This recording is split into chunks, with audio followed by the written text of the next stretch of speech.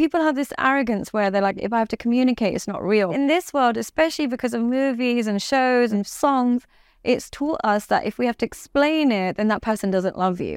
They should be able to mind read and predict and stuff. And then it creates the ingredients for a distant relationship. Communicating effectively is essential. Welcome to the School of Greatness. My name is Lewis Howes, former pro athlete turned lifestyle entrepreneur. And each week we bring you an inspiring person or message to help you discover how to unlock your inner greatness. Thanks for spending some time with me today. Now let the class begin.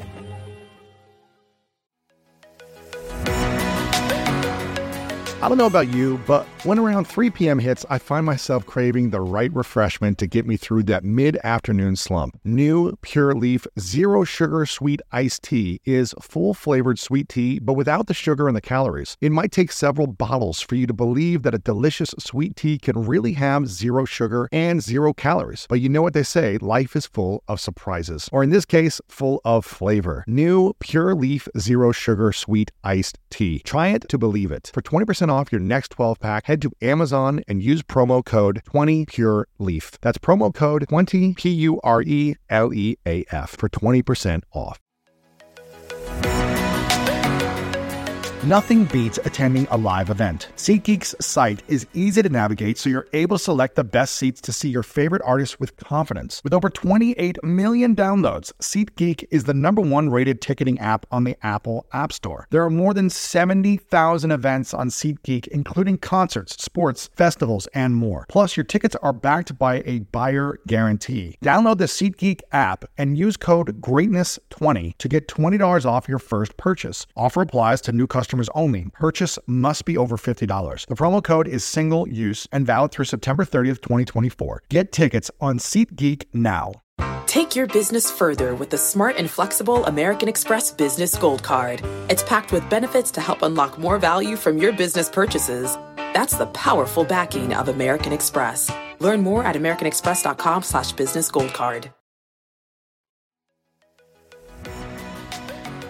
I've interviewed a lot of people over the last 10 years, and typically when someone has a lot of wisdom like yourself, they don't get to wisdom because everything was perfect. Yeah.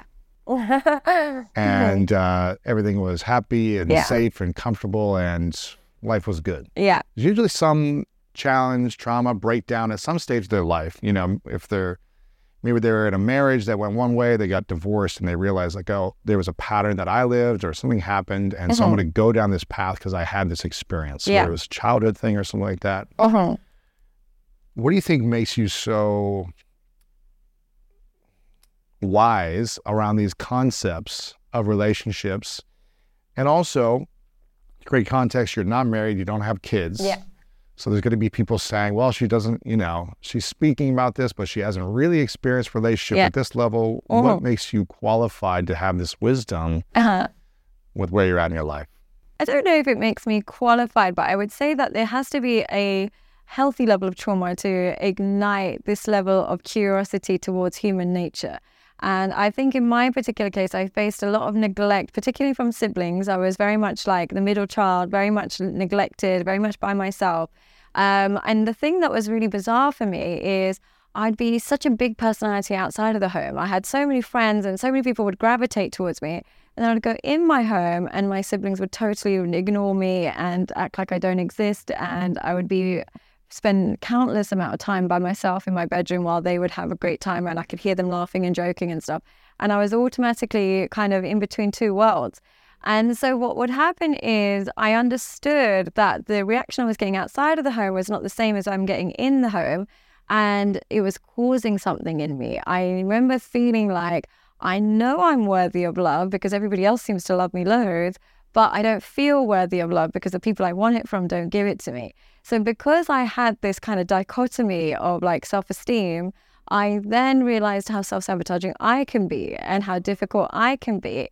In so many relationships when people would be so and even to this day, like if somebody compliments me, I find it so difficult to accept a compliment, and I start to dislike the person who's complimenting me. Really? Absolutely. So if I don't want to be your friend, I'll be nice to you. Exactly. Literally, all my closest if I don't want to be your friend, exactly, be nice to you. Exactly. It's the quickest way to get me to dislike you is to give me compliments. Really? Absolutely. All of my closest friends are hypercritical of me, and I keep it that way. They'll say to me, that looks bad, or you look terrible there, or you've gained weight. Well, I think honesty and feedback is great. Yeah. Is also a great resource for a friend as opposed to over complimenting something that's not true, maybe. Yeah. So there's some, there's some element balance of balance in there, but there's a strong dislike towards people who compliment me a lot because a part of me believes they're lying to me. And it would probably be because at home I never got a single compliment. Till this day, I don't think I've ever had a compliment. So I think what happened is my home life and my self-esteem was so separated from my confidence. I had loads and loads of confidence, but no real self-esteem. And I saw how on the surface I come across really well put together and really confident, all these things. But when you get to know me, especially when the way my partner knows me, they see all of these insecurities and all of this pain and all of this thing. And it's like, that Sadia I met and the Sadia that is now in love is two different people. Really? And me realizing that made me kind of go down this journey of understanding human behavior in a way that I guess requires a bit more empathy than somebody who would have it completely perfect. Yes, yeah. You've really researched a lot. Yeah, did that do that the same for you with Absolutely. your trauma? I mean, again, being the youngest of four and kind of feeling like I was always the one left out, right? Yeah. I was a 5, 7, 8-year-old brat, just running around trying to get attention from my older siblings. Yeah. They're off with their friends. They don't want anything to do with me. Right? I understand. Yeah. I'm 4 years younger than my other sibling, and then 11 years younger from my brother. So they don't want to hang out with a 5 or 7-year-old. It wasn't, and they had their own stress. Yeah. So I don't blame them. But I felt very alone my whole childhood until I turned 13, and I left home. Yeah. And I was like, I can't deal with this pain anymore. Get me out. And and I was telling you beforehand, that made me an observer of human beings. Yeah. My whole childhood, because I didn't feel like I belonged or fit in or was accepted, which I think a lot of people feel in some instance in their life. They don't feel like they belong, they fit in, or they're not accepted in some way. Yeah. I felt that until I was 13, really. I sat and watched people, and I observed people. What makes them react a certain way? Why are they in this energetic state? What makes them cry? What makes them laugh? Why are they reacting to this? What was it? And so I just would watch people all day because no one would hang out with me. Right, okay. I would watch people at school. I'd watch people, on the streets. I'd watch my siblings. I would just watch because no one would want to spend time with me. Right. And that became an incredible skill set of understanding people. Of seeing people and having compassion, of seeing people and learning how to connect better. And it's an ongoing journey and a process. But, that pain for really a decade plus became something that was a superpower in a sense that allowed me to have curiosity. Someone like yourself being like, tell me more. Yeah. I want to learn. Interest. Yeah. I'm fascinated by what you've experienced, what you've learned, and why this pain or this challenge affected you to be this way. Yeah. Because I know what affected me to be this way that I am. Yeah. And it actually made me very androgynous. The thing is, sometimes the comments I get is, oh, you're feminine and stuff. But I actually consider myself really, I'm not this non-binary, all this stuff. But mentally, I think my content tends to be quite gender neutral. I kind of talk about men and women quite equally. But it's because I was left out from my sisters, girls. So what happened is I didn't identify with being a woman. And the other thing that is really interesting is when I was the third girl in my culture, Pakistani culture, you want boys. So when I was born, my parents were hysterically crying. They couldn't believe they had a girl. They were crying their eyes out to the point where the nurse came in thinking I stopped breathing. And we didn't want a girl. We really didn't want a girl. No, man. And so what happened That's is sad. I grew up with almost thinking I'm not a girl in a way. I'm not one of the girls. I'm not one of the girls. But I am so feminine. So what would happen is I would always have more male friends. And I'd always understand the male brain a bit better than the female brain because I always saw females as people who don't like me, and males would always be really nice to me. So I almost kind of understood them way better than, and being a woman, I understand women, but I got this insight into the male brain that I couldn't have accessed if I wasn't so segregated from my sisters. So it actually helped me academically and in this career path, maybe not emotionally, but it definitely helped me in this way. Yeah. Okay. There's a few things I want to talk about there, but something came up for me. In a heterosexual relationship, what is it that men really want versus what women really want, based on your experience growing up with men and understanding the male brain and being a woman? What is it that men really want and that women really want? And if each opposite knew this, they would have a much better relationship. I think for men, the ability to be completely unapologetically themselves and have their needs predicted is something they can't do anywhere else in the world. What I mean by that is, for women, my best friend, for example, she'll know when I'm feeling low and she might get me a chocolate. Or my other best friends, I know I can call her when I'm stressed, sad, whatever it is. I can outsource this ability to have my needs met and without saying a word, because women tend to be quite emotionally intelligent, and I have the ability to be myself, vulnerable, happy, sad, whatever it is. For men in the real world, they have to be a man. They have to wear a bit of a mask. So they have to look like they've got it put together. They have to look like they're in control. They have to look. So if they can go home where they can take the mask off and still be loved and appreciated, that an appreciation for them isn't just a quick thank you. It's also like, I know you're tired. I know you're hungry. I know you need to get up early. So I'm putting the kids to bed. I'm just turning the volume off. I know you need to get to bed. That is a form of appreciation for them. So I think if they have a woman or an environment where they can take the mask off and their needs can be predicted, it's something that they think they can only dream of. They don't know that that actually exists for them. Would you agree, or do you what do you think from your perspective as a man? I'm interested. I think I can speak from my perspective and maybe like male friends that I talk to who are, business owners who have, multiple responsibilities beyond themselves. And they have lots of employees or something like that, or a brand or something, is that there is a weight. There is a weight that these men feel and that I feel at times. And I'm not saying, oh, woe is me, I have a weight or something. It's just, you've got to show up responsible for people more than just yourself. You've got to show up and deliver, not once in a while, but every single day. Yeah.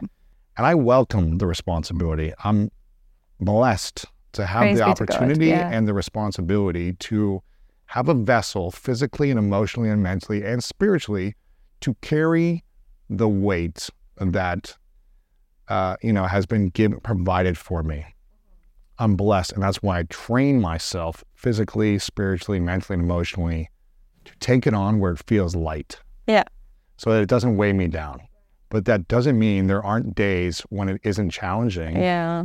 And just wanting to be able to go and relax and feel peace at home is the highest currency. And what feeling accepted and having a sense of peace. Yeah, and what would that look like for you? From you? I mean, I get it almost every night, so I feel blessed, right? Yeah. And that's why I feel even more peace because of that. Why I'm blessed is because I know the complete opposite of it. I know and I'm not blaming anyone. No. This is just, I know what it felt like to not feel that. Yeah. And it feels more weight is piled on top of you. And I'm not saying it's the woman's responsibility or this and this. It's really just, I didn't choose correctly, and that's okay.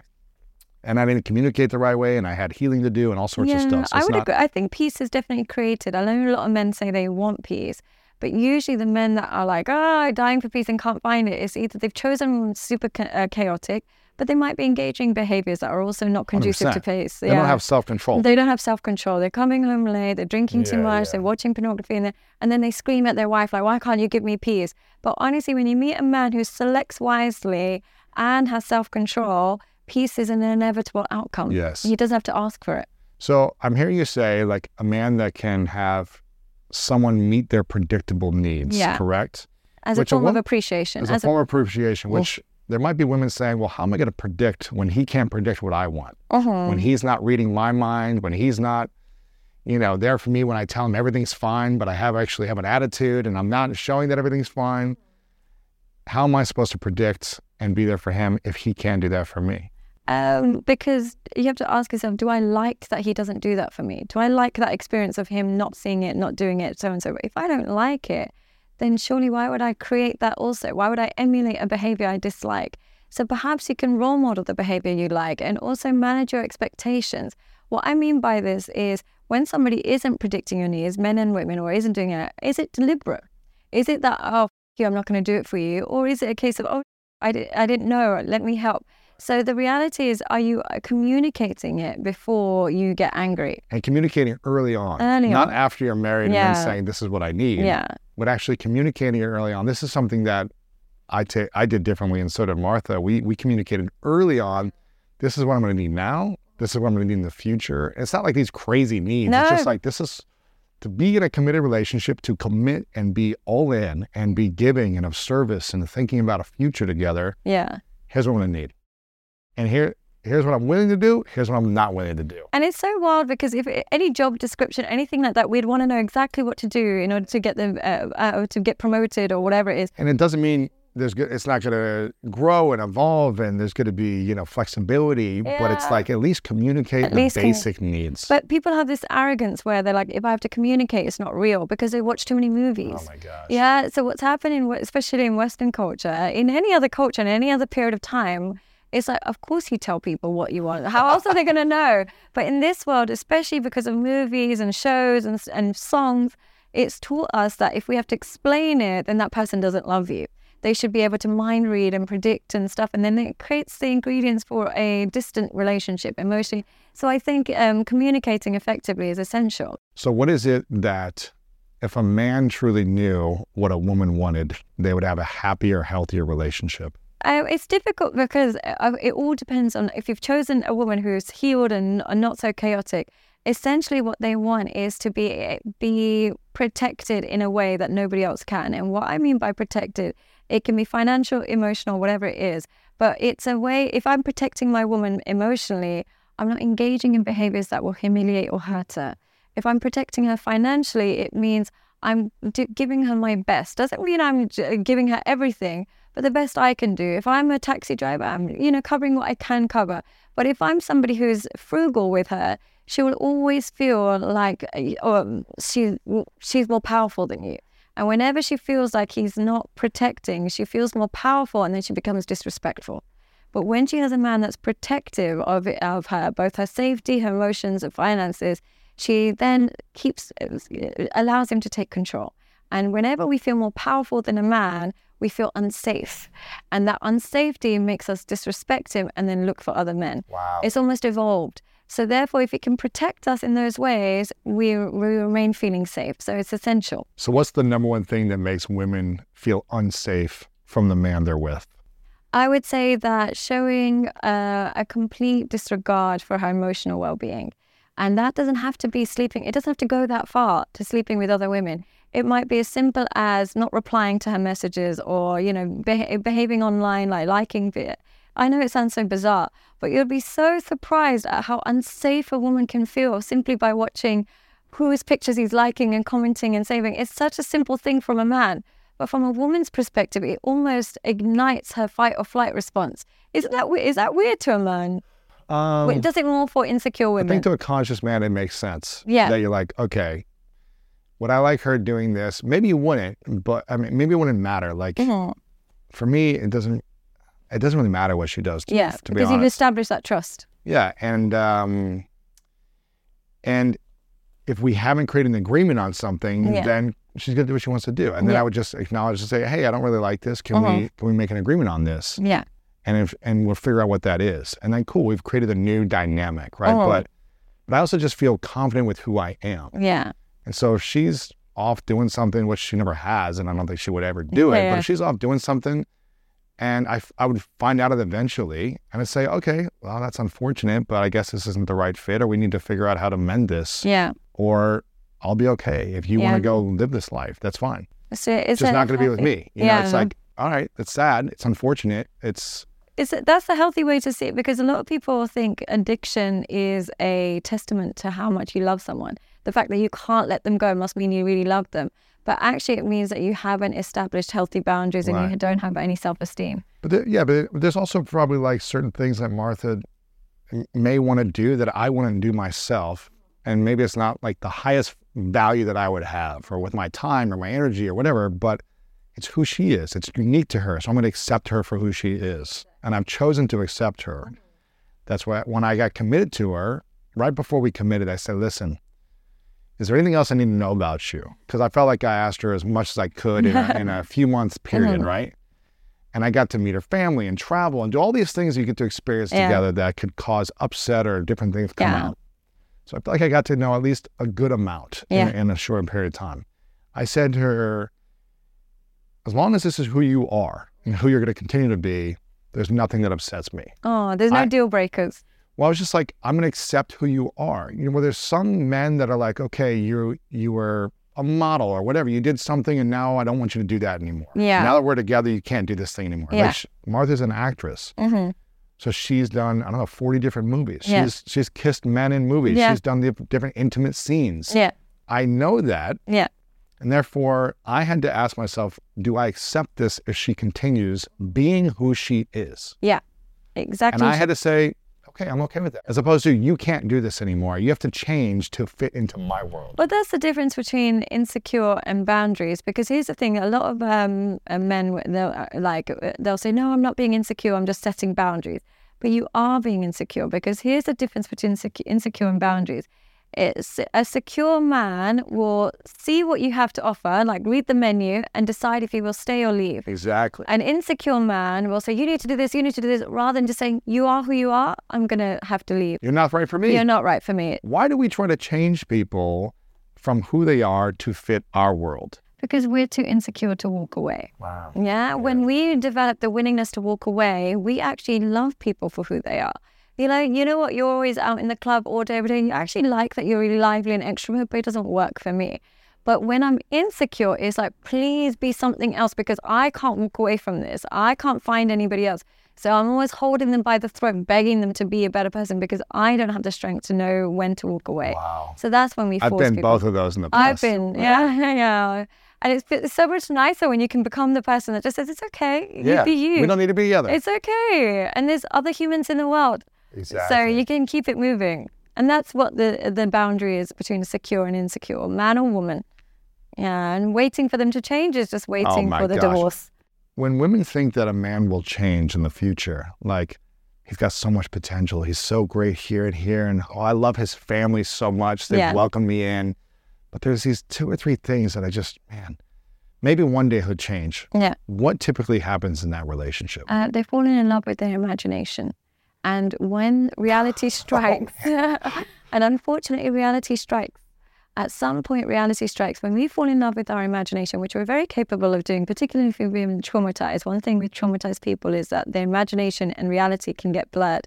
When we fall in love with our imagination, unfortunately, life will keep testing you, and reality testing will keep occurring until you're forced to face the person they truly are. And it's usually kids or 10 years later or something like that. And then they'll say, they'll act like these, I didn't know he was like this. He came out of nowhere. How can he's like this? But really, they showed you who they were from day one. They always showed you. You fell in love with your imagination, and now you're angry that your imagination is not reality-based.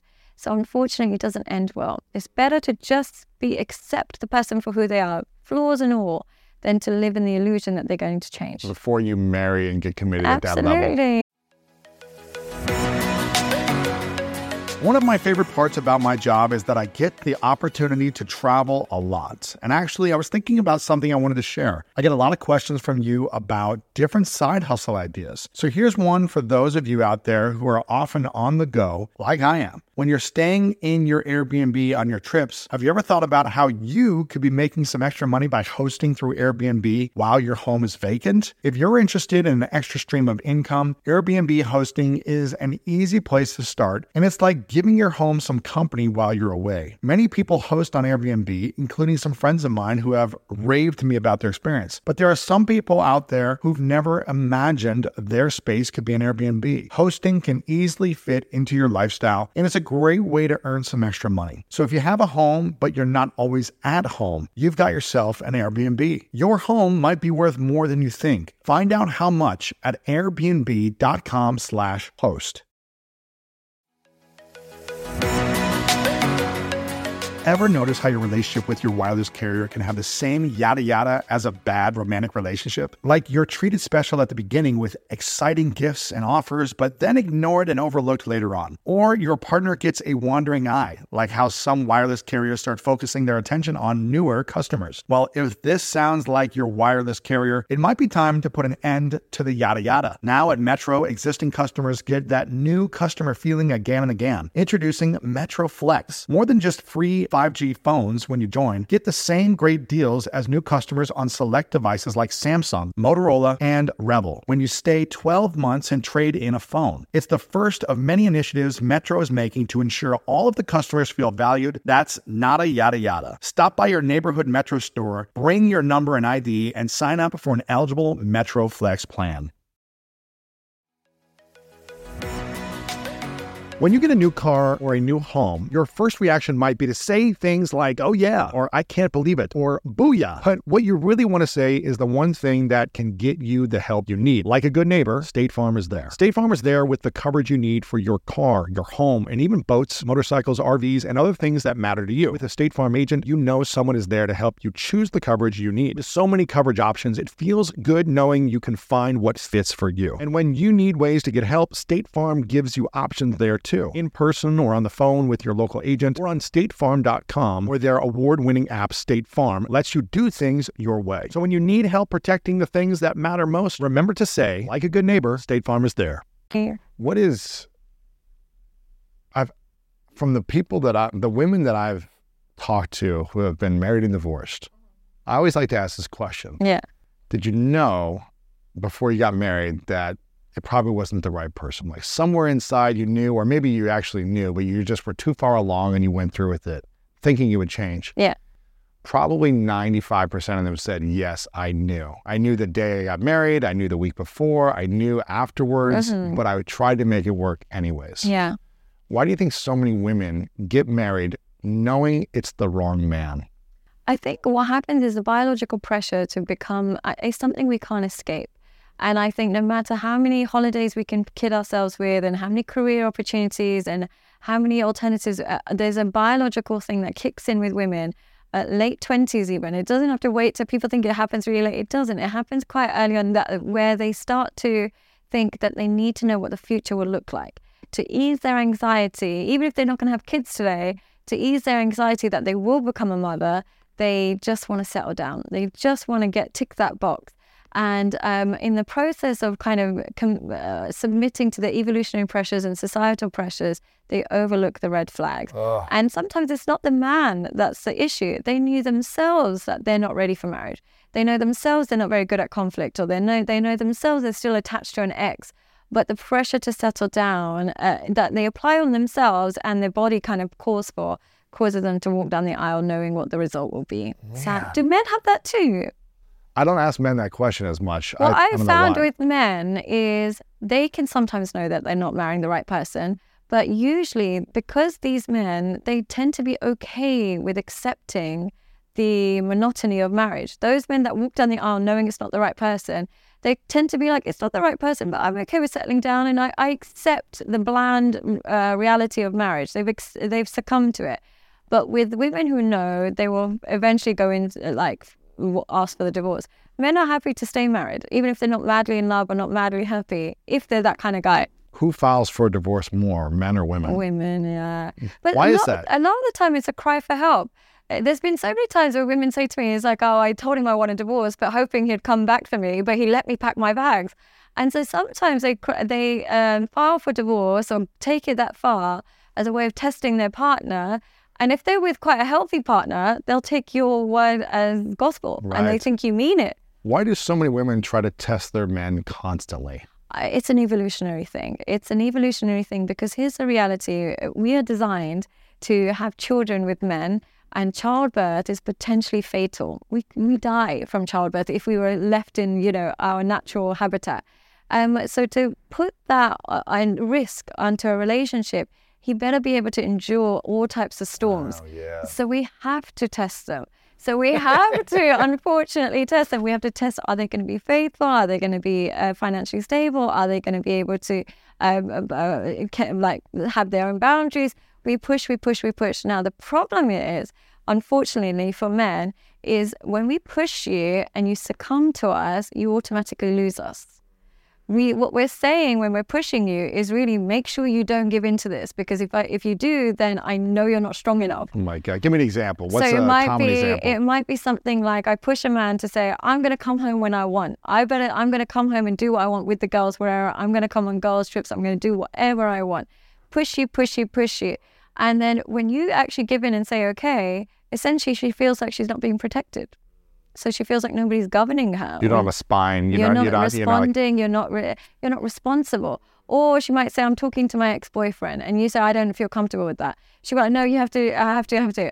Fine, he accepts it. Essentially, she's saying that you don't mind cuckoldry. You don't mind if I have an affair. Bye. So essentially, what we're begging for sometimes is the boundary, not the kind of, we're not looking for you to bow down. Wow. So hard for men to figure that out. Though. Right. I feel so bad So for men. funny. It's like reverse psychology all the time, unfortunately. Outside of people who are divorced and are responsible for communicating with their exes to co-parent. To co-parent, yeah. Do you think it's possible for a man or a woman to speak to an ex-partner as a friend while they're in a new relationship and it not be an issue? I think it's definitely possible, but it's not necessarily respectful.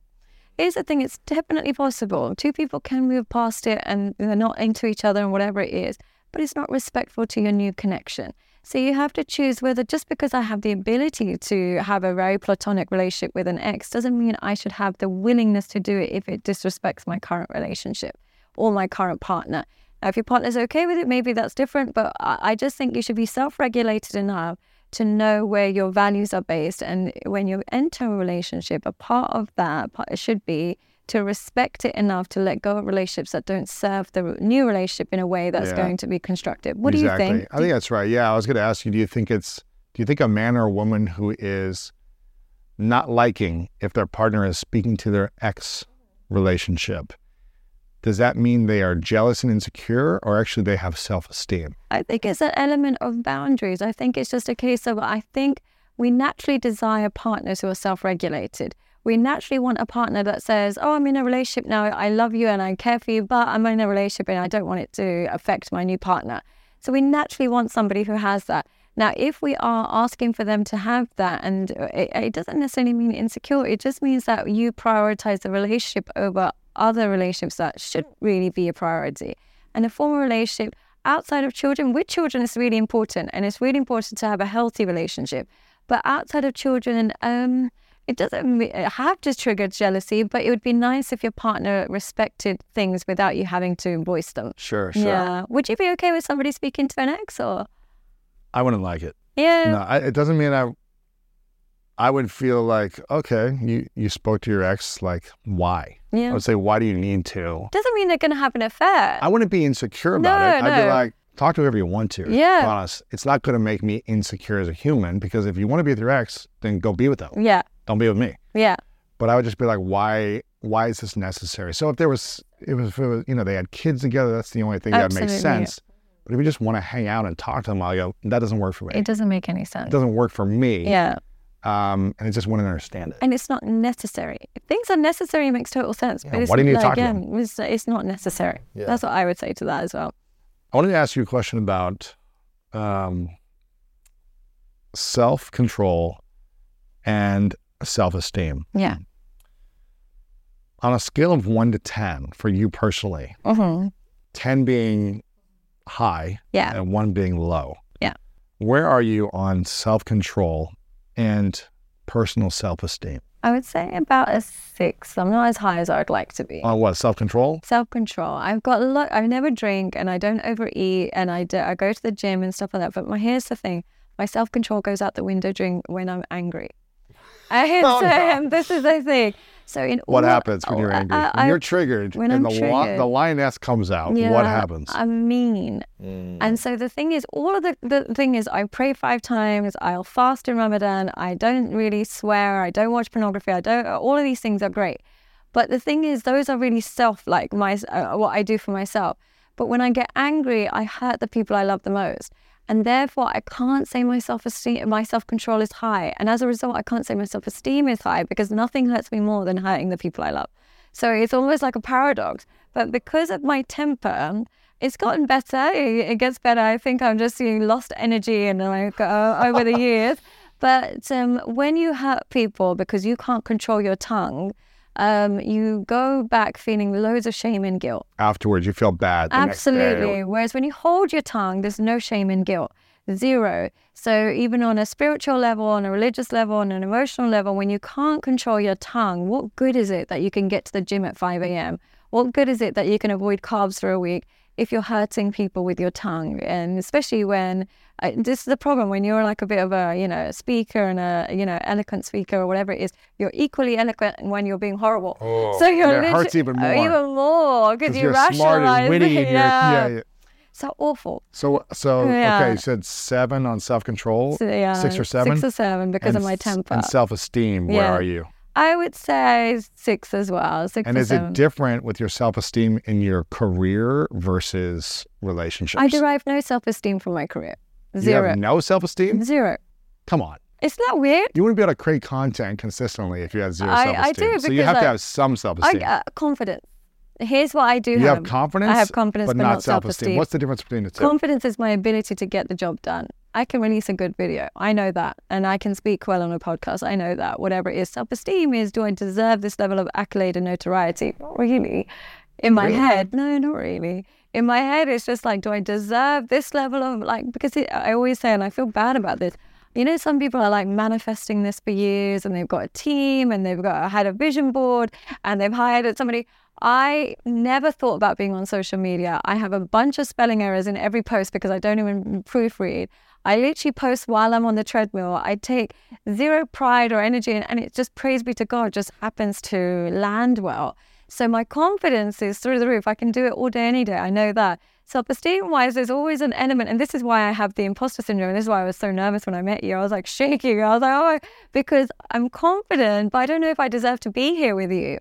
So that's where my self-esteem, for some reason, doesn't seem to catch up with my confidence. Not yet, anyway. How do you have confidence in putting something out if you know people are going to see it, though? Yeah. When you know people are going to see it and they're going to comment on it and they're going to give critique, good or bad. Good or bad, yeah. How do you have the confidence to put it out there if you lack the self-esteem to receive whatever comes back? I think it's just growing up as a punching bag that you're almost prepared for negativity. I think that's what it did. It created me such a thick skin that it's not that I'm posting because I think I'm so great. It's I'm posting because I can handle the hate.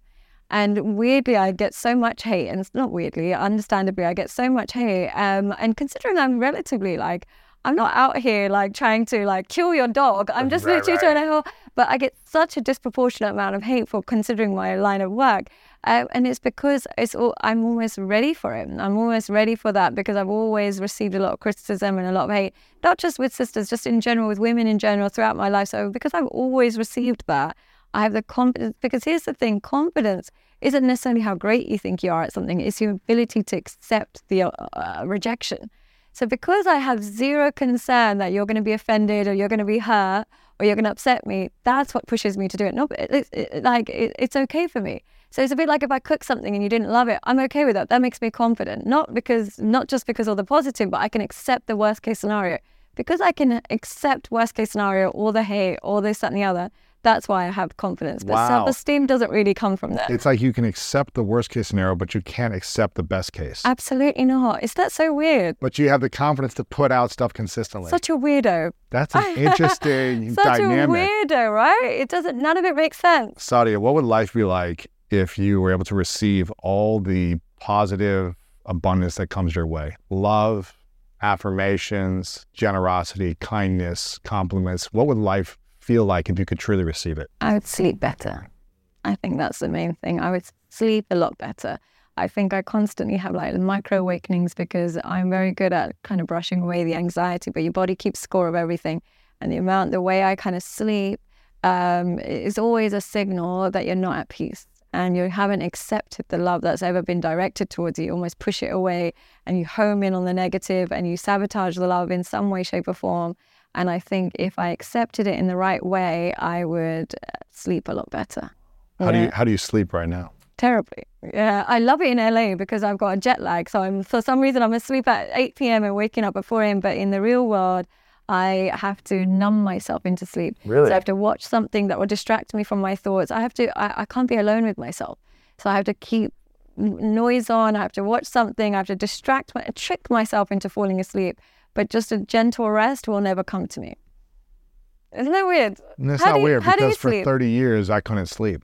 What did you do instead? And I think it's a trauma response to feeling like something's going to happen. Yeah, unsafe. Like they did a study. I used to wake up in the middle of the night screaming, crying at the top of my lungs until my mom would come in, probably till I was like 9 or 10. And what was it, dreams or like that would make you like... I think my nervous system was so on high alert from not feeling emotionally safe or physically safe in some ways.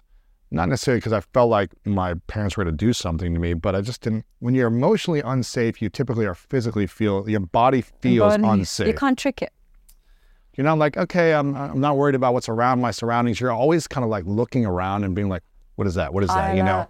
And so it would take me a while to go to sleep, right? An hour and a half a night. I would lay there or try to sleep. I couldn't do it. And I would just be ruminating on my thoughts, fears, insecurities, doubts, traumas. And I would just wake up screaming. Wow. How old were you when that was? Yeah, from 5 to probably 9 or 10. So big enough to like not be screaming. Like, yeah. It wasn't like I was 2. Oh, baby. And I wasn't able to sleep until I hit 30. Wow. I mean, I could sleep, but it would take me an hour. Your body would be exhausted, but your mind wouldn't. And I would stay up super late because I just couldn't sleep and I was worried. And so I had a lot of anxiety, anxious thoughts. And I started to sleep better when I started to heal the biggest traumas from the past. And then I started to sleep in 5 minutes. Oh, amazing. And I was like, wow. Nice, right? Yeah, but it was, that's an evolutionary thing because we used to sleep in like hunter-gatherer times where there'd be predators and stuff. Only when we feel safe could we sleep well. And they did studies on the Amish community. Joanne Hari writes about this because they're collectivists and they all work together and they're all one group. They literally sleep like constantly in deep sleep. So they get full sleep because they know they're so protected.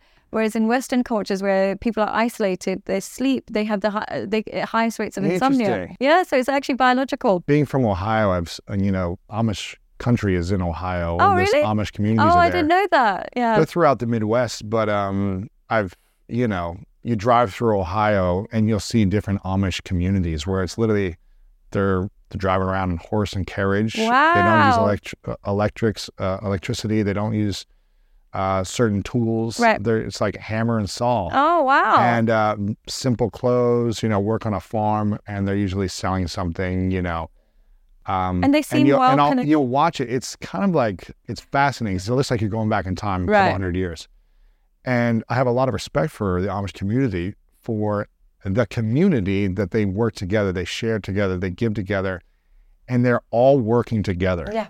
They're doing something physical. The kids are out and they're doing something, but they're around the parents close by, at least from my observation. And I can imagine if you're outside in nature, working hard all day long, you're going to pass out. Of course. You'll be like, oh, I'm going to sleep. And so much trust, you're okay. Your identity is so spread along the whole community that you're getting. The Jewish community do this really well as well. Yeah, they share responsibility to children and they like raise each other. So they have this ability to not rely on their own kind of accomplishments to determine their self-esteem. As long as the group is good, they feel good. So you spread it out, and therefore it's very difficult to have an identity crisis because it's not all about you. Isn't it amazing? It's very hard to be bored. It's very hard to be... It's hard to feel depressed, hard to feel lonely, hard to feel all the things that are actually quite toxic, and they create a buffer for it. Yeah, it's amazing. Do you think, how many people in relationships do you feel like they feel alone in the relationship? I would say particularly in the cultures where we live now, I think majority of them feel alone. And the reason being is, and Esther Perel really highlights this well, is that we've got all of our needs, like our social, emotional, cognitive, all of this, we're putting it all on one person. And when they can't fill all those needs, we start to feel alone. Whereas before we would have a community, we'd spread all of those needs across different people. And as a result, we wouldn't blame our partner for our lonely kind of experiences. So I think, and I notice this particularly with housewives in Western communities, what happens with housewives is because they're feeling under kind of they haven't fulfilled their potential completely in their mind. I'm not saying that they haven't, but in their mind, they feel lonely. They feel super lonely because they almost feel like they're a slave to the child for the first couple of years. And whereas before in our mom's generation and their generations, there'd be so many other mums, there'd be so many stay-at-home mums, so many aunts, uncle, everybody would be close by, that child rearing wasn't so difficult. Now you have to do it totally alone. So they end up finding it really difficult and they feel really lonely and they resent their husband as a result. Because if you just share it with somebody and he's usually gone to work or done something, so they end up and it causes a lot of rift. Why do you think new moms like to do it alone versus do it with support? Parenting. Because we've created individualistic societies, what's happened is we don't trust people anymore. We see people as predators. Whereas in other societies, they literally share breastfeeding. They're like, give me your baby, put it on there. And they do stuff like that. They raise them, they pay for them, they do everything. So we've almost created a fear of connection. We're a fear of sharing responsibility. And understandably, because the world's a bit of a messy place.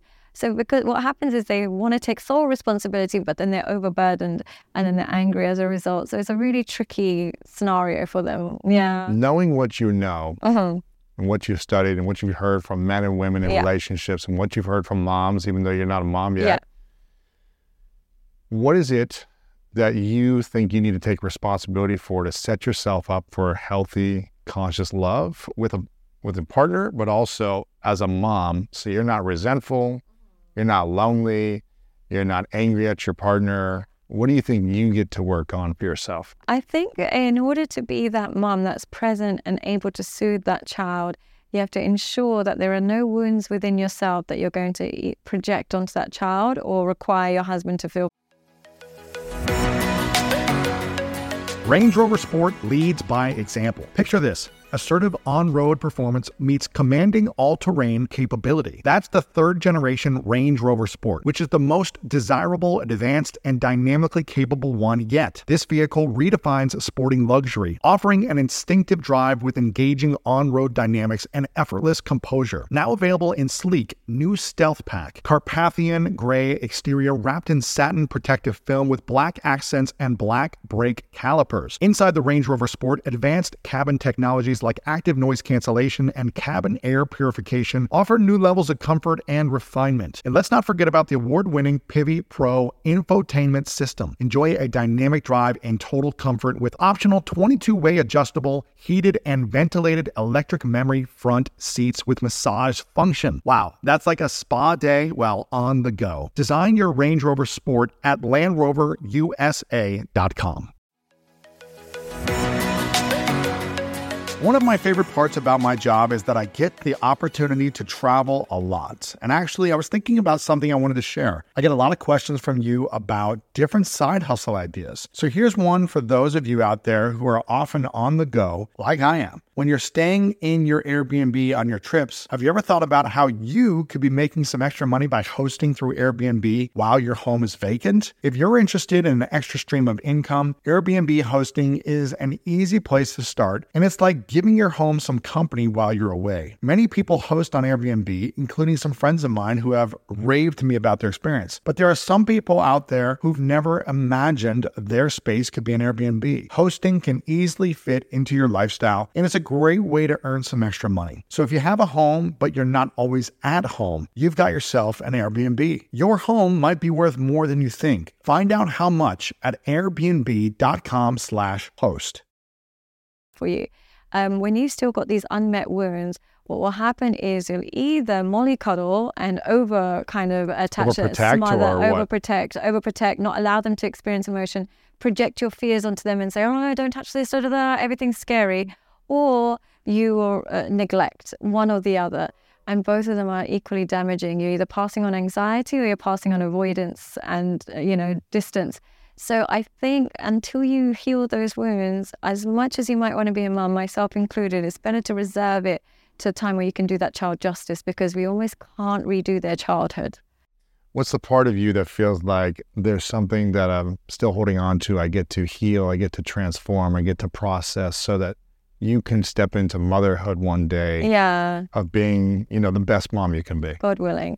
I think when I am around children, what I learn and why I love them so much is the only environment where I don't feel judged.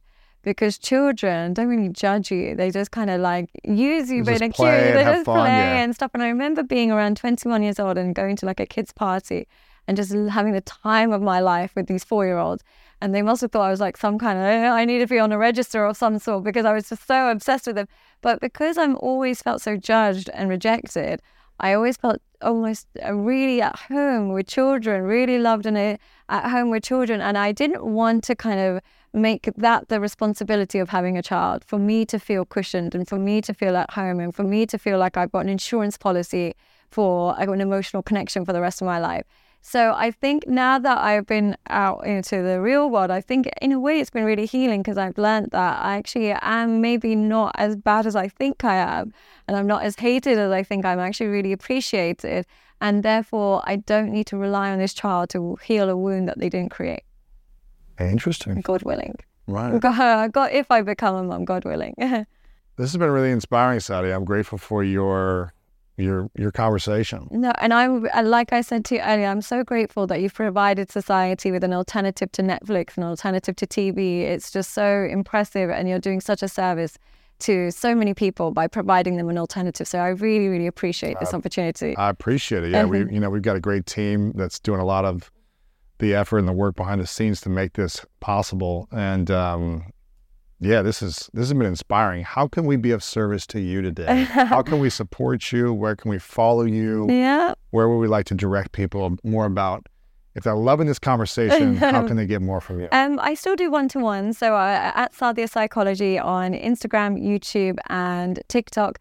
Still do one-to-ones. I also have a Patreon. If you have a quick question you want to ask me, I'm always available. And I put all of my extended content on there. And yeah, you can just pretty much see me on most people's TikTok feeds. Unfortunately, I'm so sorry. I keep popping up. Even I get annoyed.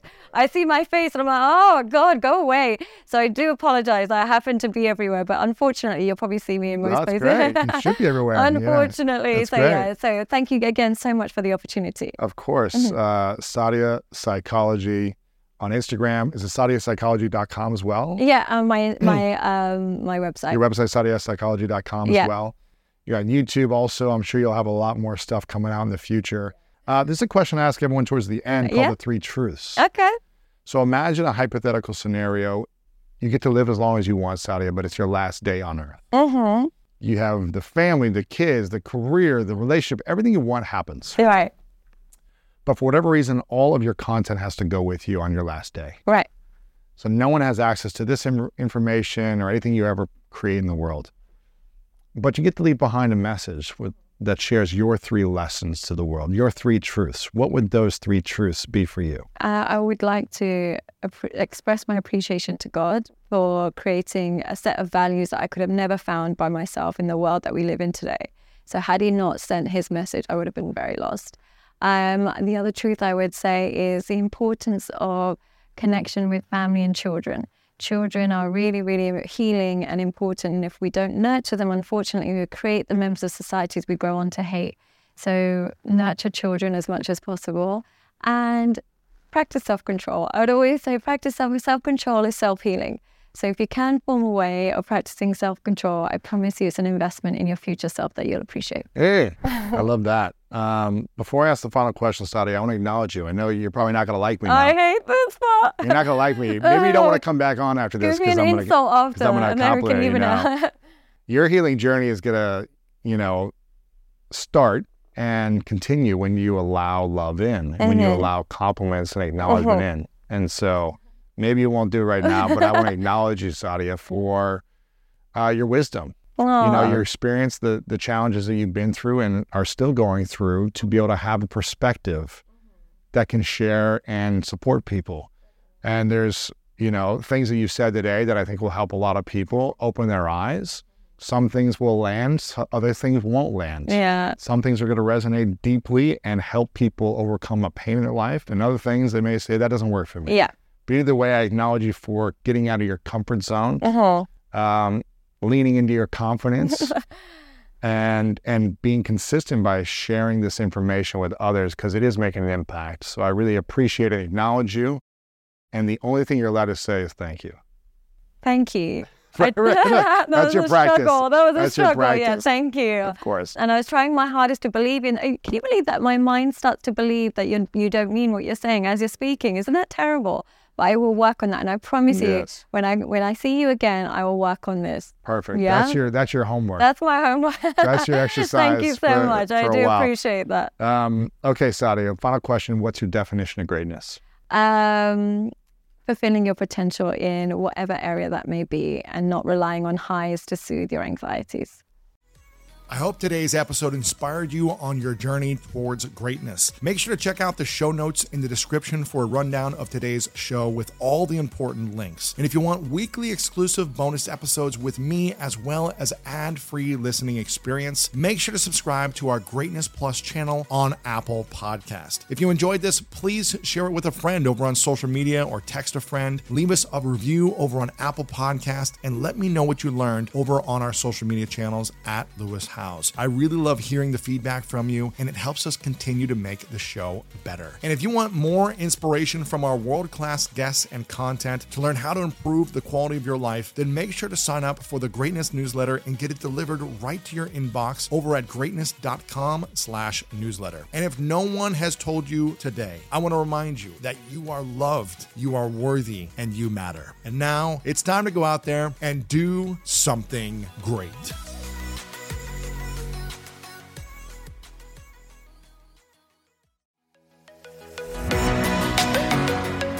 How frustrating is it when you move into a new home and you're excited to settle in and furnish it, but then you're waiting weeks on end, sometimes even a whole month, for your new furniture to finally ship to you? Have you met All Modern? All Modern brings you the best of modern furniture, and they deliver it for free in days, not weeks. Yep, that's right. They deliver it in days. Waiting weeks for your order to arrive isn't ideal, especially when you've just moved. Get your sofa ASAP from All Modern and sit comfortably while building out the rest of your space. That's modern made simple. At All Modern, you'll find only the best of modern styles, from Scandi to mid-century and minimalist to maximalists. Every piece is hand-vetted for quality and designed for real life. Shop the best of modern outdoor furniture, timeless decor, and everything in between. Find timeless designs in every style that fold function and fun all in one. From small decor swaps to full room revamps, All Modern has you covered. Shop online at allmodern.com or visit them in store in Linfield or Dedham, Massachusetts, or in Austin, Texas.